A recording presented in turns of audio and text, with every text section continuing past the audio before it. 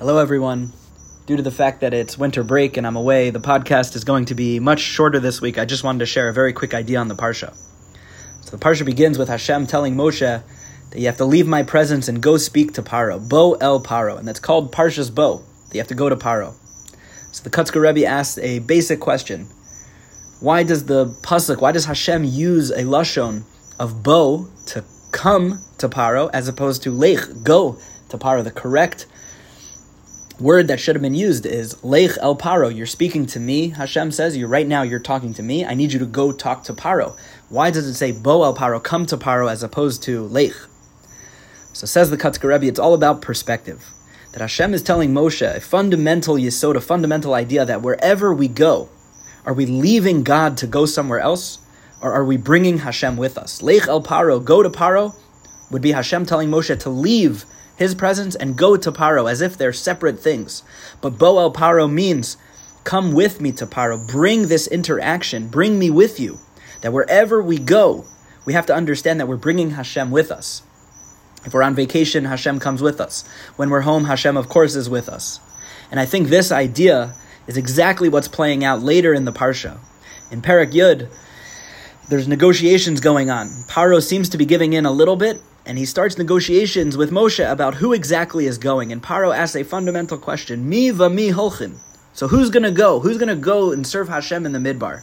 And Moshe says, everyone, B'nureinu, b'zkenenu nelech. It's a full participation religion, from kids to the elderly. Everybody needs to go. And Paro pushes back. He doesn't understand. It seems like the biggest point of contention is the children. And Moshe even puts them first. He says, B'nureinu, b'zkenenu nelech. So Paro doesn't understand. Why would you need to bring the children? Why would you need to bring the elderly with you when you go serve Hashem?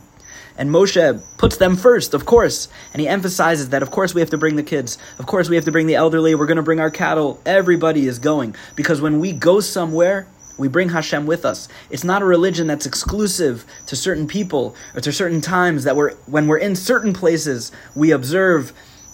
But when we're in other places, we don't bring Hashem with us. Says Moshe, of course everybody's going. And Paro, he can't understand this. And the truth is, deep down, Paro probably knew this to be true, because he didn't want to allow the children to go. He didn't want to allow the elderly. Paro specifically attacked the children initially. So Paro fundamentally, maybe deep down, he understood this. But this is the point of contention between Moshe and Paro. Who's going to go serve Hashem? Says Moshe, everybody. Wherever we go, we bring Hashem with us. And it's all people, all the time. Our religion is a 24/7 religion, says Moshe. It's not something that only certain people get to enjoy.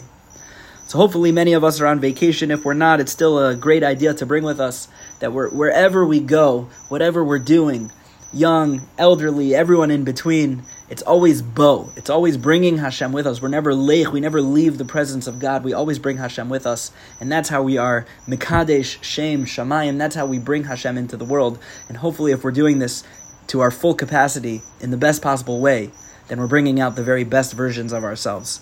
Everybody should have a wonderful Shabbos.